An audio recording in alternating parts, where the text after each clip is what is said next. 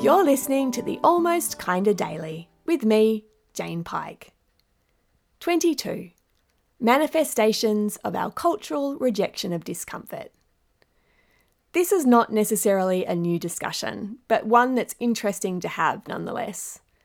These days, it's not uncommon to go to an event or competition and see ribbons or awards handed out to all participants.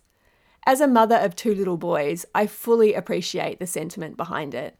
And there have been times in my life where I've had a tear-streaked little person on the end of my arm and have been very grateful for it. Not to mention the tear-streaked adults. The more I explore the idea, this concept of rewarding everyone regardless of the result, the more I can see how connected it is to our overall cultural rejection of discomfort and how that feeds into some of the less than healthy ways we might seek to get our needs met. Look at it this way.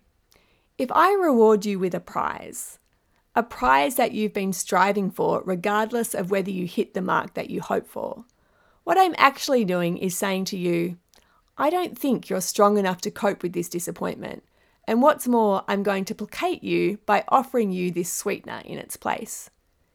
It's a precarious position to assume, and one that most likely feeds my own pattern. I feel uncomfortable with your discomfort, so I'm going to try to take it away. And also takes the person on the receiving end out of their own agency. Instead of empowering the person as the change maker in their own experience, which comes with being able to personally change the experience and understand their actions as contributing to improvement and growth, we teach them that something is going to come from the outside to make them feel better.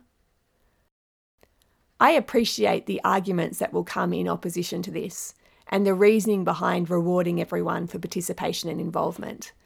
But while it might create momentary feelings of ease for everyone involved, I wonder what long-term impacts it has on resilience, self-esteem, and the ability to look to yourself as the change agent in your experience. I'm still musing. Onwards.